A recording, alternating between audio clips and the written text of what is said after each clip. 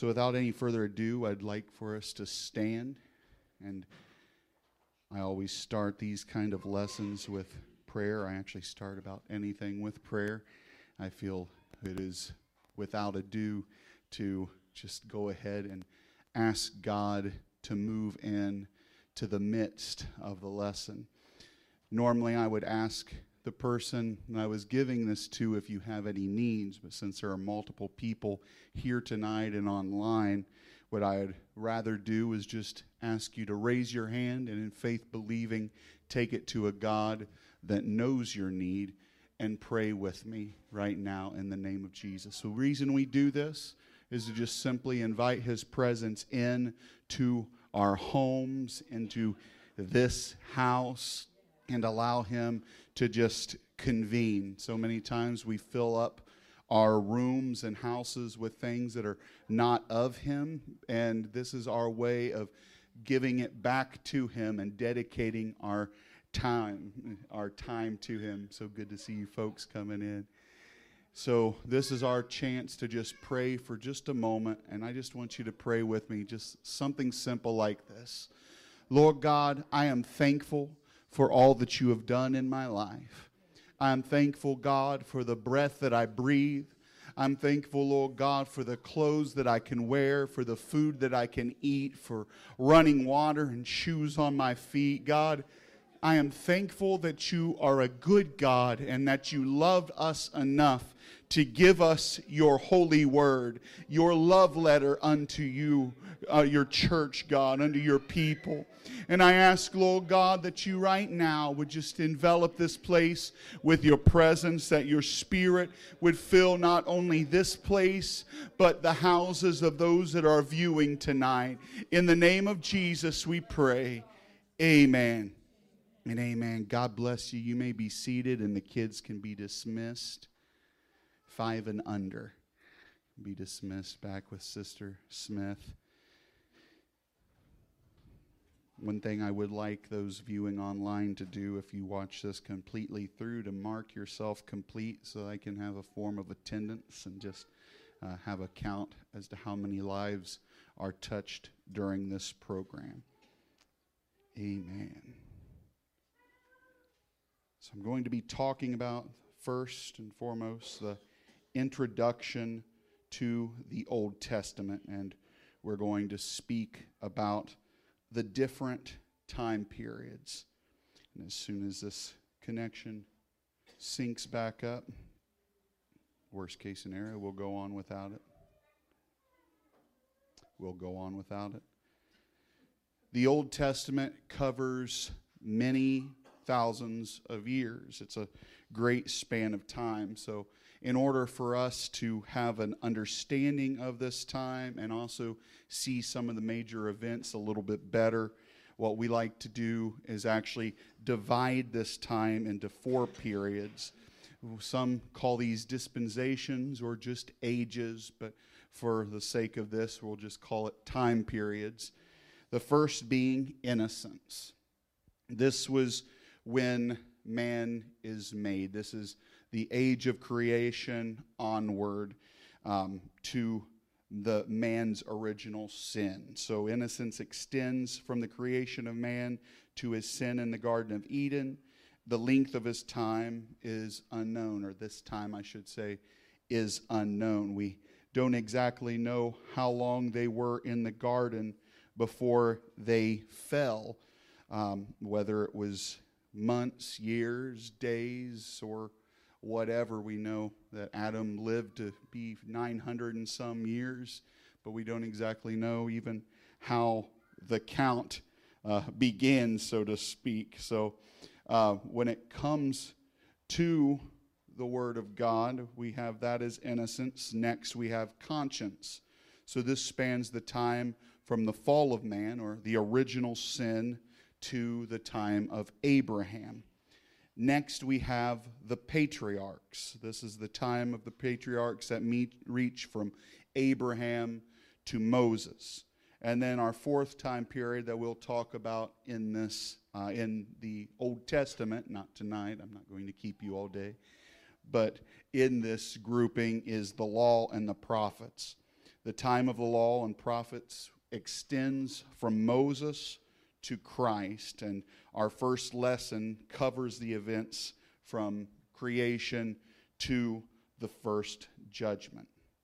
So, looking at the books of the Old Testament, we can see some interesting facts. But the first thing that we need to look at is the fact that it is inspired of God. It is the Word of God. And if you have your Bibles and you'd like to turn there or just jot it down, it would be found in 2 Peter, the book of 2 Peter, the very first chapter, and verse 21.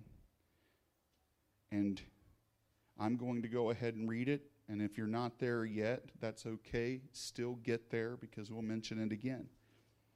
2 Peter 1:21 says, "For the prophecy came not in old time by the will of man, but holy men of God spake as they were moved by the Holy Ghost."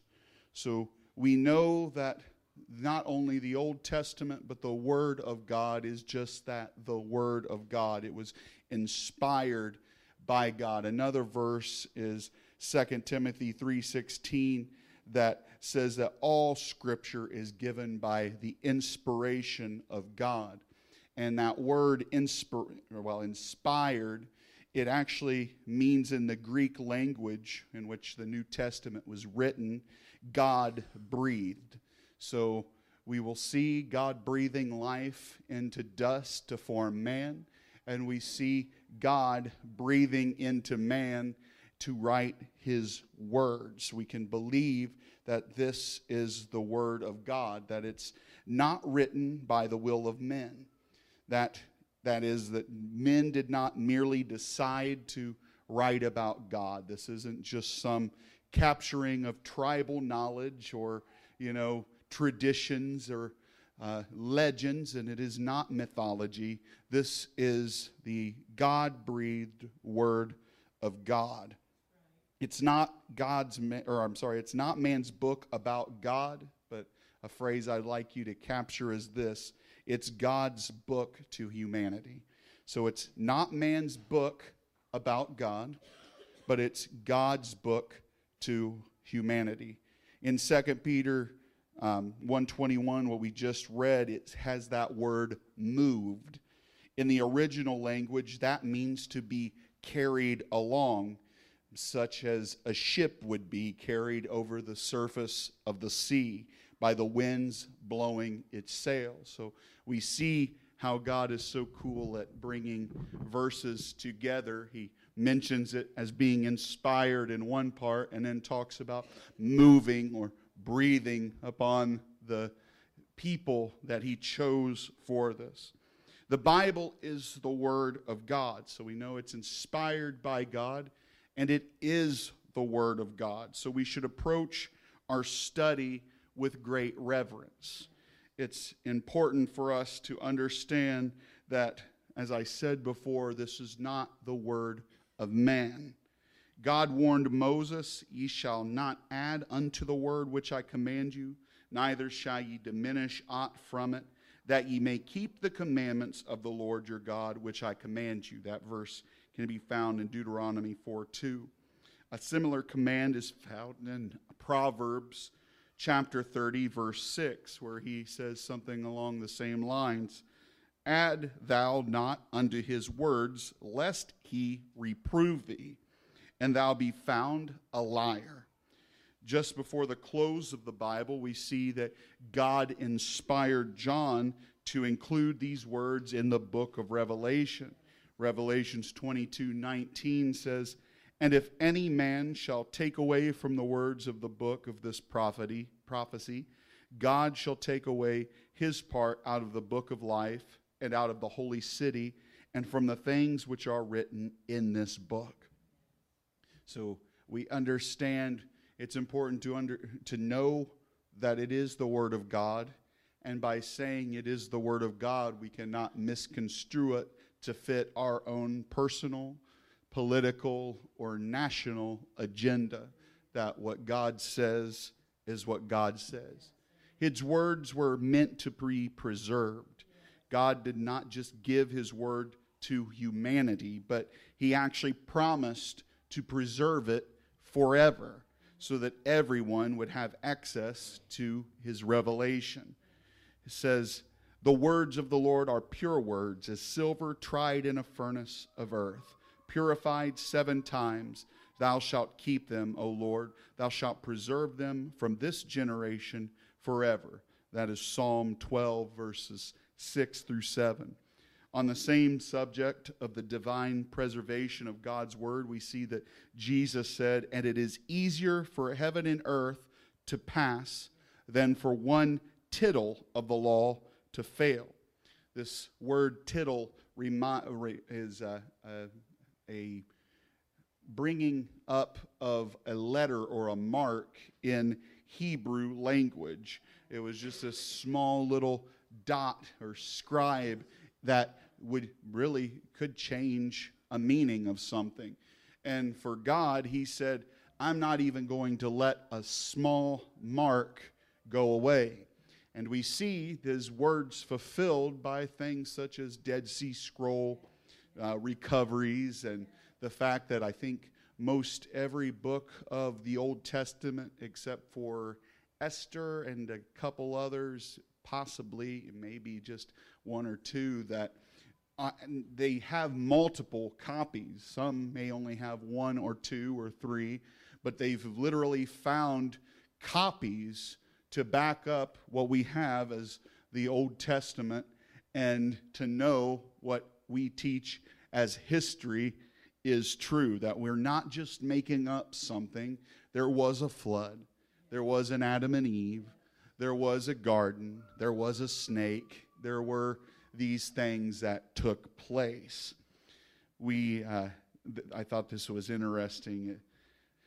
This lesson brought out the fact that the Bible is a powerful book, and its study can change the whole perspective of a person's life. There's a story, not only in a book, but in history, called the Mutiny on the Bounty. And one incident illustrates this point. It says the mutineers sank their ship and landed with their native women on the lonely island of Pitcairn, where there were 9 white sailors, 6 natives, 10 women, and a girl of 15. One of the sailors knew how to distill alcohol, and finally it all wound up happening that the island became filled with drunkenness and vice. After a time, only one of the sailors was left living, but he was surrounded by the native women and their children.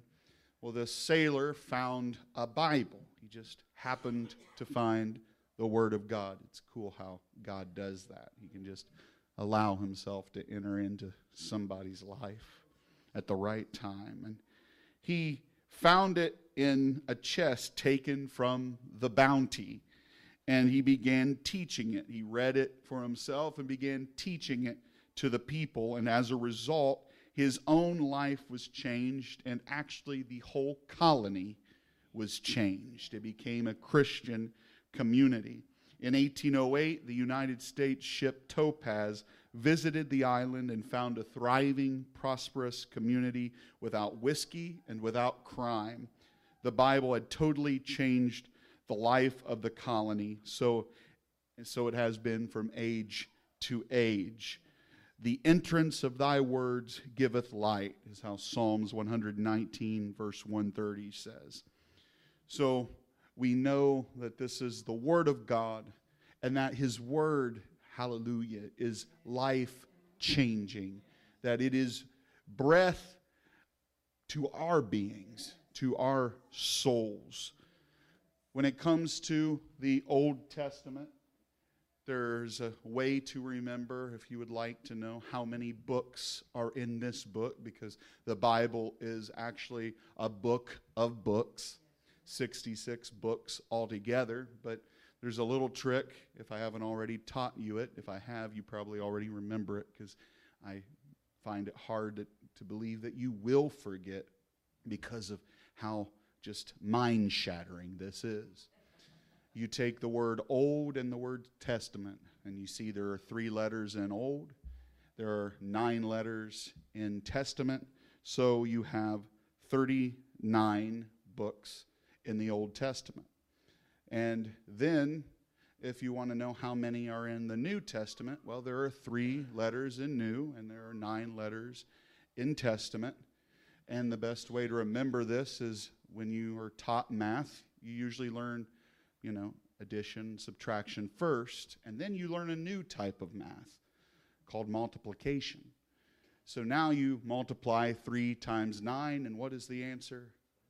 27. So 39 and 27 give us the books of the Bible. It was penned by around 32 men as the Holy Spirit moved on them. It spans a period of 3,600 years at least, and it required around 1,500 years to complete. So I think that is kind of neat, because there are a lot of skeptics out there that would say that it was just written to fool people, or it was written to bring on this way of thinking. But I find it hard to believe that 32 different authors could gather up their own thoughts and teachings across that many hundreds or thousands of years and say, and this is the end of where we're going. We're leading to a cross. Remember that, guys.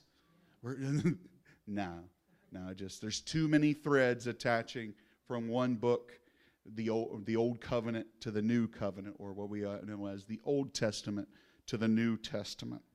It's divided in its 39 books into 4 sections. We see law. This contains 5 books. History, we have 12 books. Poetry are the 5 books. And prophecy are the next, 12 books of poetry, 5 books. I'm sorry, I told you this totally wrong. Law 5. History 12. Poetry 5. Prophecy 17. I started backing up on myself, and I thought I said it wrong. So it was I want to make sure I get this right. I'm not even going to add to the number.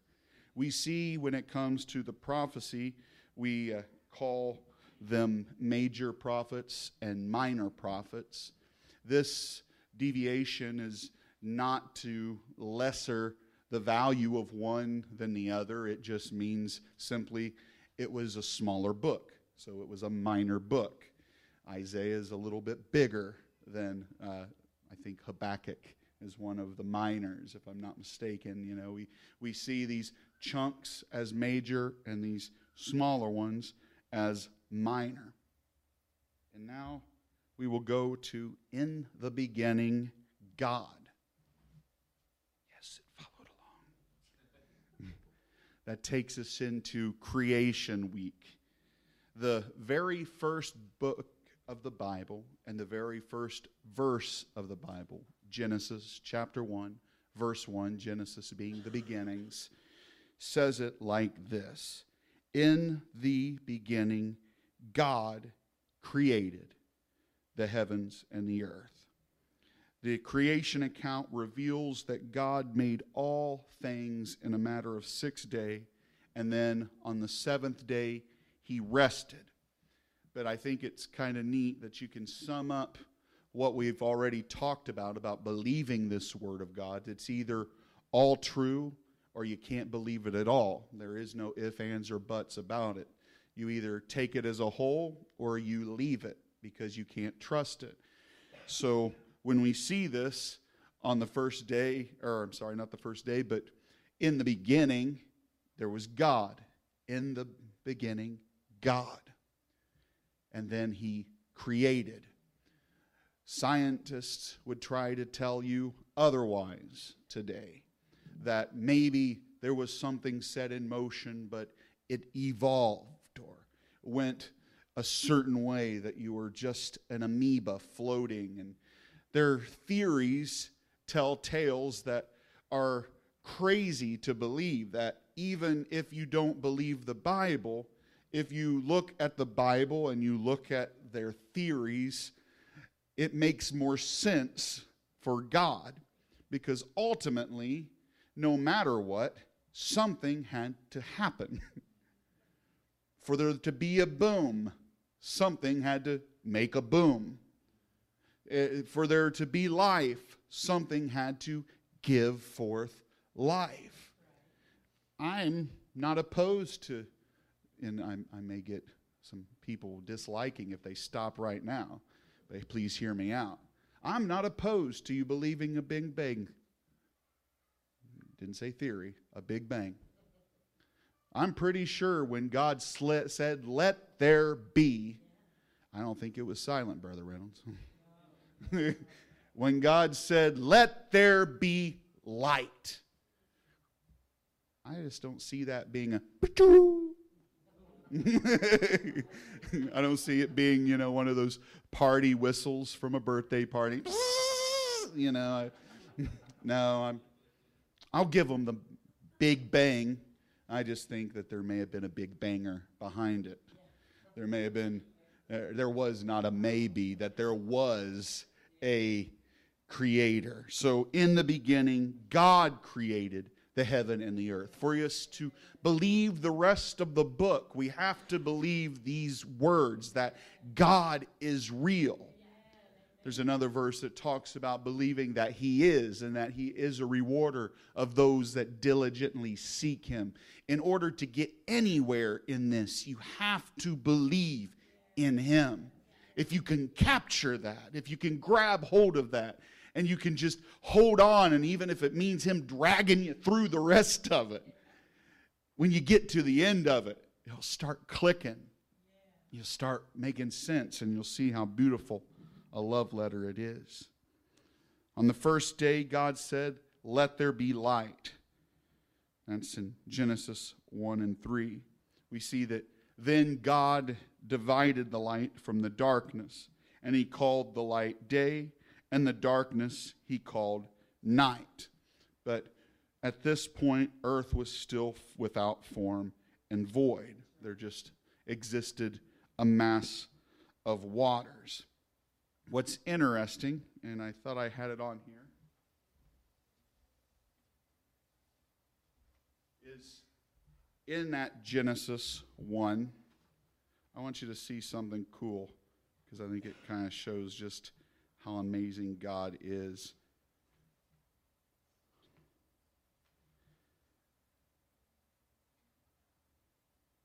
Let's see, where are we? God said, "Let there be light." There was light. God saw the light, that it was good. God divided the light from the darkness.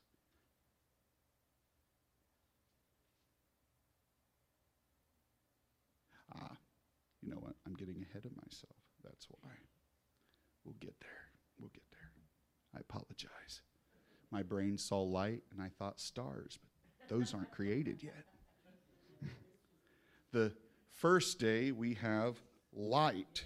Then God divides the light from the darkness, calls the light day, the darkness night. The second day, He says, "Let there be a firmament in the midst of the waters, and let it divide the waters from the waters."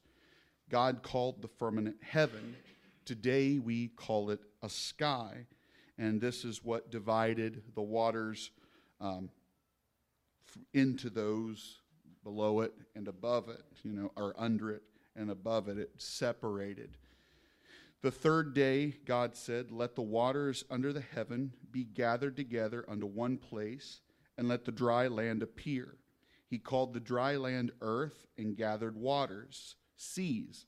On the same day, God also said, "Let the earth bring forth grass, the herb yielding seed, and the fruit yielding fruit after its kind, whose seed is in itself upon the earth." This is in verse 11.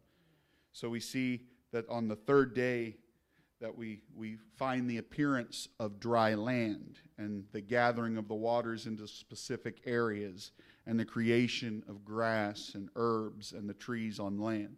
This covers in Genesis 1, 9 through 13. The fourth day, I was trying to skip to, God said, "Let there be lights in the firmament of the heavens to divide the day from the night, And let them be for signs and for seasons and for days and years. And let them be for lights in the firmament of the heavens to give light upon the earth. At this moment, God made the sun, the moon, and the stars. He created this time to not only, he created time before he made distinguishing of powers, but now he creates a way to actually keep track of time. And I think it's interesting. Verse 16, it says this, and God made two great lights, the lesser light to rule the day, the lesser light to rule the night. He made the stars also. So we're talking about he made the sun and he made the moon. And as if it's just a second thought, as if it's just a, and oh yeah, by the way, he made the stars. That is something, wow. We still are counting stars that, and also he made them. We're still following after and finding galaxies, and we can't reach the edge of his creation. And for him, it's just, and also, I did that as well. On the fifth day, we see that God said, let the waters bring forth abundantly the moving creatures that have life, the fowl that may fly above the earth in the open firmament of heaven or the sky. So we see that the spoken word of God created the great whales and every living creature that moves in the water, as well as every winged fowl. And then in verse 22, he says this to them, be fruitful and multiply in the earth. And on the fifth day, then God created the fish and the birds. The sixth day, we see the creation of animals and mankind. God says in Genesis 1:24, let the earth bring forth the living creatures after his kind, the cattle after their kind, and everything that creepeth upon the earth after his kind. And then God says, let us make man, in verse 26 that is, man in our image, after our likeness, and let them have dominion over the fish of the sea, and over the fowl of the air, and over the cattle, and over the earth, and over every creeping thing that creepeth upon the earth. So we see that God creates man in his own image. He made both male and female. And he says to them, the familiar passage as well that we just read with the other, be fruitful and multiply and replenish the earth and subdue it and have dominion over the fish of the sea, over the fowl of the air. And he goes through this and speaks as to the power that he has given man, the creature that he has made in his image. Behold, I have given you every herb-bearing seed which is upon the face of the earth, every tree in which the fruit of the tree yielding seed, to you it shall be for meat, and to every beast of the earth, and to every fowl of the air, and to everything that creepeth upon the earth, wherein there is life, I have given every green herb for meat. So now we see two important facts to remember, especially in today's time, sadly, but has tried creeping up in different ways throughout humanity. And that is this, that God created man to have dominion over the earth, that yes, you can love animals and love trees, but if you're hungry, it's still okay to eat.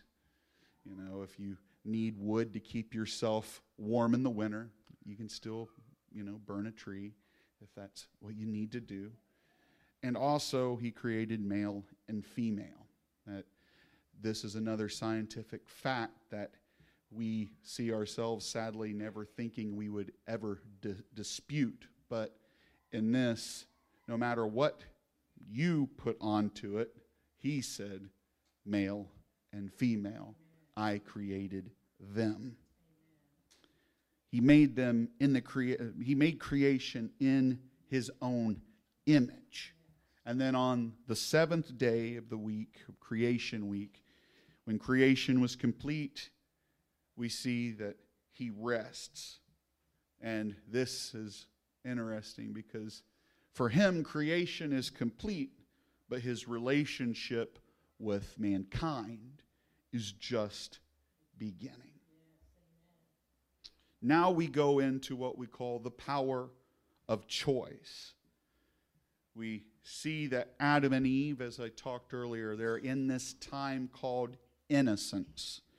The second chapter of Genesis restates the creation of man and woman, and it even gives a few more specific details. But this chapter also reveals that God had planted a garden eastward in Eden where he placed man. The garden was a beautiful place. I mean, it was paradise on earth, growing every tree that was pleasant to the sight and good for food. We see that there is even a river that went out of the Eden to garden or to water the garden. And into this paradise, God put man, and he gave him instructions on how to care for it, how to dress and keep the garden. We do see that there was a forbidden tree, though. The Lord had other commandments for Adam. He said to take care of the garden, to dress it, to care for it. But he was not left to his own will. One thing was forbidden of him. God said in chapter 2, verses 16 and 17, of every tree of the garden thou mayest eat freely, or freely eat. But of the tree of the knowledge of good and evil thou shalt not eat of it. For in the day that thou eatest thereof, thou shalt surely die. There is another unusual tree found in this garden, and it was called the tree of life. It was permissible for man to eat of that tree, but he was not to eat of the tree that would give him the knowledge of good and evil. He was in a state of innocence, and eating of the tree of the knowledge of good and evil would awaken his conscience. God literally says, I've given you all these other trees. He doesn't make it sound bad. It doesn't sound like there's only 5 trees in the whole garden and then there's this big beautiful one, but you can't have that one, or it's an orchard. It's paradise. And he says, I've given this all to you. You have dominion over it all. There's just one thing I ask. Just of the tree over here, just leave that alone. That one's off limits. But everything else, that's yours. I've given it to you. Enjoy it. The Lord had created Adam before Eve, so he noted that it was not good for man to be alone. And God said, I will make him a helpmeet for him. And the words helpmeet are translated from one Hebrew word that means aid. So when it came to women, God took notice of Adam and said, it's not good for him to be alone. I'm going to give him a headache. I'm just joking. I'm just kidding. I'm just kidding. Really, in all honesty, if you look at this, it's actually a sweet thing. God sees Adam in the garden and says, it's just not right. It's not right for him to be alone. I want to give him something special. And he creates Eve. He allows a deep sleep to fall on Adam, and he takes one of Adam's ribs. Men, hold back your jokes about it feels like an arm and a leg. And from the rib, he made women. God brought the woman to Adam and said, this is now he brought the woman to Adam, and Adam says in Genesis 2:23, this is now bone of my bones and flesh of my flesh. She shall be called woman because she was taken out of man. So in their innocence, both Adam and Eve were unashamed, though naked. And they walked in this garden. It was pure innocence and love, just as God wanted it to be and would have allowed it to remain. It's an interesting concept to think about. And we see this still today. Like, honestly, if we wanted to do a study in depth, we could take just these first 2 chapters and divide it into a 4-hour session and still not get done on all the different lessons that we're being taught about God. Just this verse alone shows man. So since I made a few jokes, I probably should even it out and tell the truth. This shows man just how he should treat his wife. You know, that a couple is bone of bone, flesh of flesh. We'll see in one point they're called one flesh. They were put together as one, and they're not meant to come apart, that they're meant to love each other. She is the helpmeet or the aid, and that they live together in love and happiness. But sadly, the world, just as the serpent would like to do, wants to still tear that pattern away as well. Man is given free will. Some have wondered why God placed the forbidden tree in the garden. You know, wouldn't it have been easier to just not allow that in the first place? Why not just leave the tree of life? Why give them an opportunity to sin? But the question overlooks God's true purpose in creating man. He didn't want man to be a puppet. He doesn't want a robot. He wants love. He created us with the power of choice, of serving Him, or what we call free will. So God's promises are to whosoever will. Would it be possible for God to have joyful fellowship with a being who had no choice in the matter, who in essence was forced into that relationship? Sounds a lot like a slave, not a friend, not a comrade or companion. Definitely doesn't sound like what we'll talk about later on in studies about the bride of Christ and seeing us referred to now as the helpmeet, because we help Him, but I'm getting ahead of myself. Give me a few lessons. So it only makes sense that God would put this opportunity, and I wonder if He didn't have a tear when He planted it, when He spoke that one thing into existence. Sorry, it chokes me up thinking about it. A loving God, that everything is perfect. His innocent creation is enjoying life and love, but ultimately He knows He has to show Adam this thing before He made Eve. But He had to show them this thing, that this is what gives you the choice, in other words. This is what allows you to serve me. But you have all the other trees. You have everything else. Just don't touch that. This was one of the major differences between man and creation. Creation doesn't, and still doesn't. It didn't and doesn't. That's why I was trying to mix them both up. It don't have a choice. Nature, people break stallions, and, people tame even elephants, even if it's not in humane ways. They may enslave animals if they can't tame them.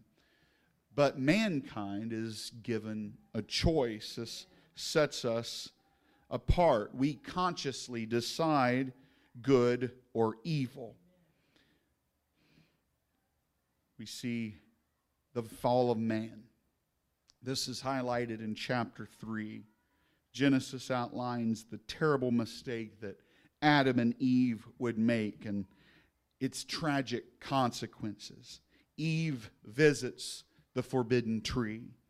Evidently, one of the first mistakes that Eve made was to do just that, to visit the tree of the knowledge of good and evil. She knew it was forbidden. She knew she didn't she wasn't supposed to be around there. But instead of avoiding it altogether, she showed up there. Sounds a little bit like us today with sin, doesn't it? We know there's some things that we shouldn't be around or shouldn't do, or there's some things that pull us down or make us not talk right, and we should just stay away. But we still find ourselves in the presence of a tree. She should have stayed away from it. Romans 13:14 says, "Make not provision for the flesh to fulfill the lusts thereof." We see something similar found in Ephesians 4 and verse 27. "Neither give place to the devil." There are a lot of temptations that can be avoided if people just stayed away from sinful environments and compromising situations. Not always do you find yourself, if you're drunk, if you find yourself in the middle of the bar and you're a recovering alcoholic, it's a key sign to say, get out of the garden. Get out of that section of the garden. Don't fall for that. If all someone wants to do is talk against one another or the church or whatever, you probably should get away from that tree. Get away from that snake.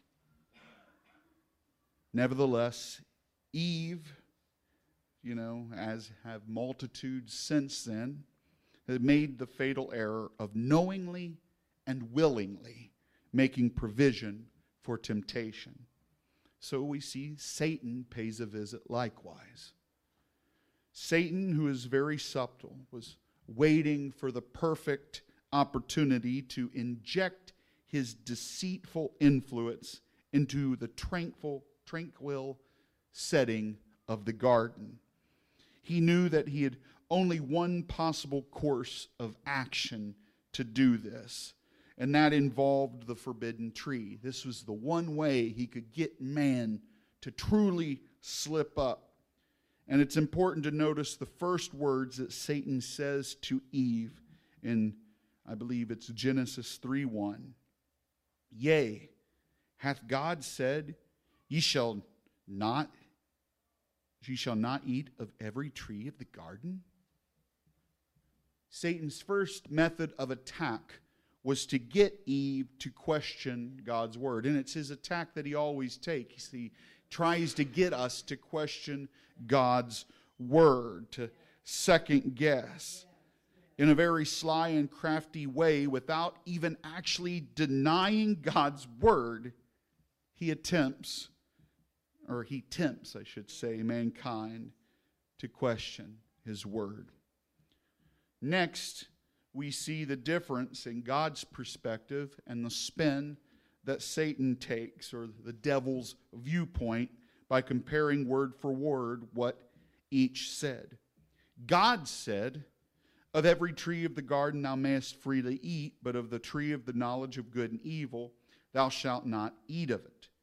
Satan asked if God said, "Ye shall not eat of every tree of the garden." So there is a subtle change in this. And even though it just seems to be a matter of semantics or a play on words, but remember, we're talking about the Word of God, something we don't add or take away from. Every single word is crucial. The phrasing is important, and the perspective is important as well. And we can't overemphasize this. So now we see God speaking from a positive viewpoint. He tells Adam he could freely eat of every tree in the garden except one. But then, as I said earlier, Satan takes this negative viewpoint and focuses on the fact that they could not eat of every tree. He makes what is pretty much unlimited, except for one, sound limited to one. He brings it in. So we always have to watch for this tactic. He tried to make Eve feel deprived rather than blessed. He wanted to make her think about the little bit that she couldn't have instead of the big bit that she did have. We must always watch for it and watch for how the enemy tries to misconstrue even Scripture to speak a lie into your heart, to get you to question whether several things. He still does the scare tactic. He'll try to get you to question whether you're at the right church, whether you're with the right spouse, whether you're at the right job, whether you're in the right religion. He'll try to do whatever he can to tear down, separate, and weed out the man or woman of God. Eve's lack of knowledge is shown, though, in God's Word. The next tragic step that we see in this scenario is the fact that Eve didn't really know what God said. Eve's statement sounds very close to what God says, but God, once again, forbids us to add or take away from what he said. Eve added to what God said and said in verse 2 and 3, "And the woman said unto the serpent, We may eat of the fruit of the trees of the garden, but of the fruit of the tree which is in the midst of the garden, God hath said, Ye shall not eat of it. And then she says, Neither shall ye touch it, lest ye die." Once again, when we compare this statement with what God actually said, "Of every tree of the garden thou mayest freely eat, but of the tree of the knowledge of good and evil thou shalt not eat of it, for in the day that thou eatest thereof thou shalt surely die." We compare these and see that she added a section, and it's small, and to us she was just adding power to it, she was just adding some twist, but it was a good twist, right? But no, she shows the fact that she's speaking out of turn. God didn't say you shall not touch it. God didn't say this, but we're not dealing with the word of people here. We're dealing with the word of God. And God's commandment, by adding this one condition, it, in a sense, made her go beyond the word, but also, I'm pretty sure the serpent knew what God had said. So when she adds her own twist, he looks at her and says, so you don't really know what he said exactly, do you? She's at the door, and the serpent has the door open, saying, "Come on in." And then it's as if by slipping and saying this, now she's allowing herself to get a foothold to suddenly, before she even realizes it, figuratively, not scripturally, I'm not going to add or take away either. It's as if there's a tail wrapping around her leg to try to pull her in. For us, like I said, it's just a couple words. It's just a little sin, right? So this winds up showing the enemy that she has a fatal flaw.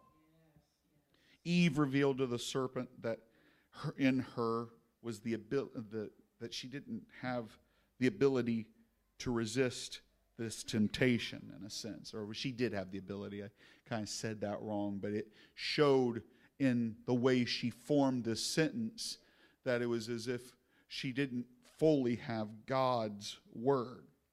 A careful study of the temptation of Jesus in Matthew 4 will further clarify this, that the only way to resist temptation is by effectively quoting Scripture. By misquoting the Scripture, that is why she didn't have the ability to resist. That was what I was trying to say. We see that as he did with Satan, as Satan did with Jesus, Satan will attempt to enhance his temptation with his version of God's word. He misquoted, I should say, and he misapplied a verse from Psalm 21. But being the Word made flesh, Jesus caught him in his error and was not trapped. But Satan is still in this business, trying to capture people who don't know. If Jesus were not too great to be tempted by Satan, then we have to get the fact that neither are we. We cannot vote the devil out of existence. If he is not around, it seems that certainly someone is doing his work. It's as if when he's not in the room, kind of have to walk around and see, all right, well, what's going on in his absence? Why is it so quiet? It's like a young man once asked an older man, let's see, how's this? If Jesus were not too great to be tempted with Satan, neither are we, and we cannot vote the devil out of existence. If he is not around, someone is certainly doing his work. A young man once asked an older man, I suppose you no longer believe in a devil.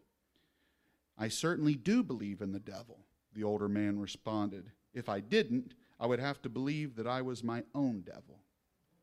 So, we have to believe. Satan attacks God's motives as I come towards a close. I am not going to keep you over. I know we only have 8 minutes, but we're going to do this. I'm not going to continue the last page. We see that the next step in the temptation of Eve was an attack on God's motives. Having discovered that she did not really know what God said, Satan now directly contradicts the word of God. Now he has a free-for-all with it because she's not where she should be with him. Ye shall not surely die. For God doth know that in the day that ye eat thereof, then your eyes shall be opened, and then ye shall be as gods, knowing good and evil. That's Genesis chapter 3, verse 4 and 5. So now, Satan causes Eve to think that God prohibited her and Adam from eating from the tree because he's keeping something good from you. That's why he don't want you to eat it. You're not going to die. He knows that you'll be like him. That's what the problem is. You should eat it, man. You should try it. Don't be fooled by that. And that's when suddenly she's tempted more. She hasn't walked away yet. Up until this point, she could have still just said, I don't care what you say, just, Adam! Yes. We think, like there's a lot of people that believe that Adam was close by because it says that Adam was with her in the garden. We know that he was with her in the garden, but he shows up on the scene pretty quick after the eating and is given and deceived himself. But there are some that wonder if just maybe he knew about this serpent being there the whole time and just for some reason hadn't stopped it. But this, we see, is another standard tool in the devil's kit. He tries to convince people that it would be to their advantage to do the things forbidden by God. That it's actually God keeping you from what's best. Man, if you get drunk, you'll be numb. If you smoke that, you'll be high. If you do that, you'll be happy. No, don't think about the overdose.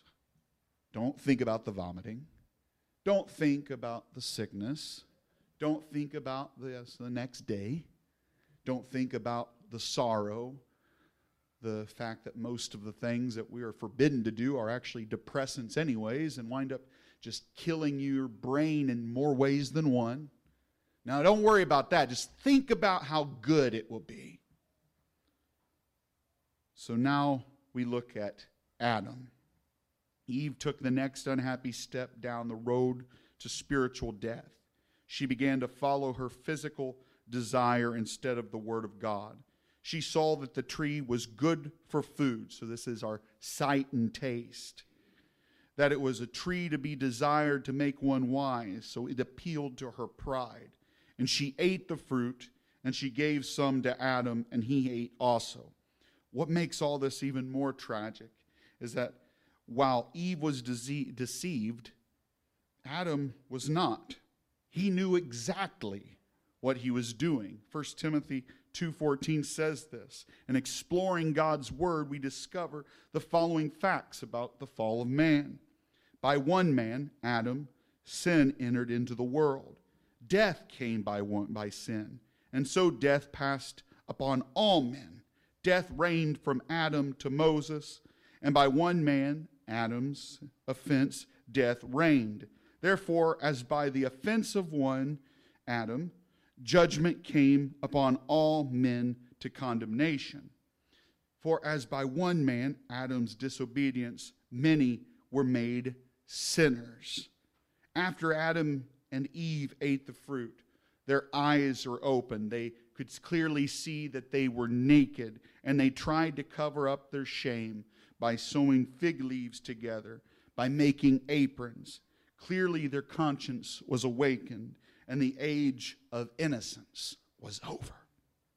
And that's when God comes walking in the garden. God looks for them. He calls out, "Where are you?"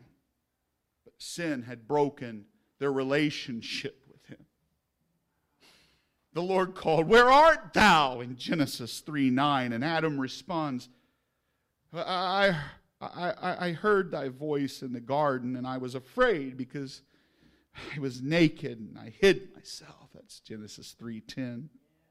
God says, and asks a question, "Who told thee that thou wast naked?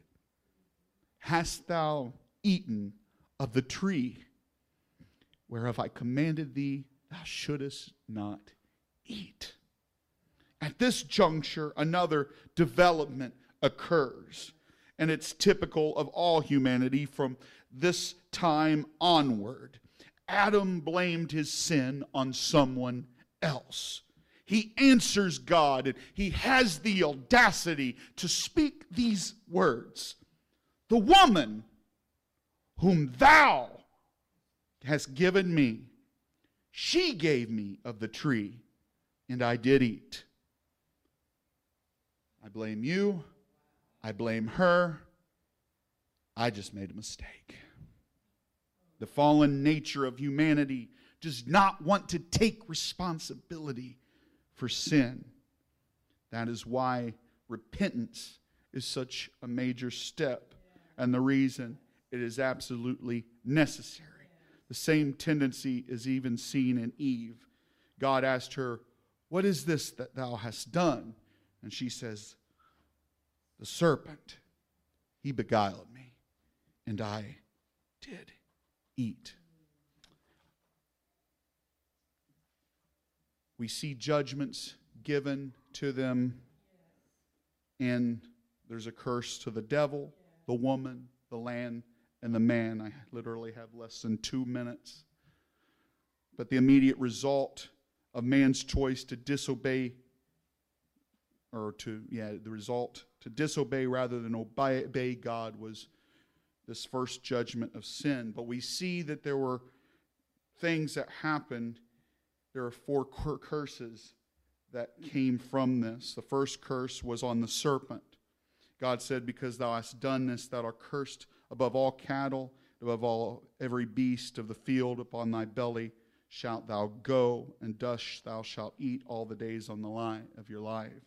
Next, we see the curse on the woman in childbearing, but also we see that there's a blessing that through childbirth there will be a joyous childbirth, that there would be a man that would come from this. But right now, man would rule over the woman. We would see this now no longer being as co-equal, but now he's a slave to the land, and she's the helpmeet to keep him going. There's a curse on the land, so thorns come up. There's a curse on man. As I said, with the sweat on your face, you'll work. Whereas before you could just take care of the garden and had fun with it. Now it would be a struggle. Now you would have thorn and poison ivies. But there would be a promise of this Redeemer. In the midst of all the curses, there was a promise, and God said to the devil, "I will put enmity between thee and the woman, and between thy seed and her seed. It shall bruise thy head, and thou shalt bruise his heel."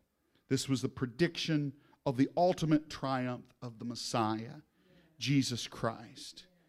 But at this point, they're expelled from the garden. God puts angels marking the entryway and keeps them from ever coming back in, and there is separation. As we stand and come to a close, I'm done.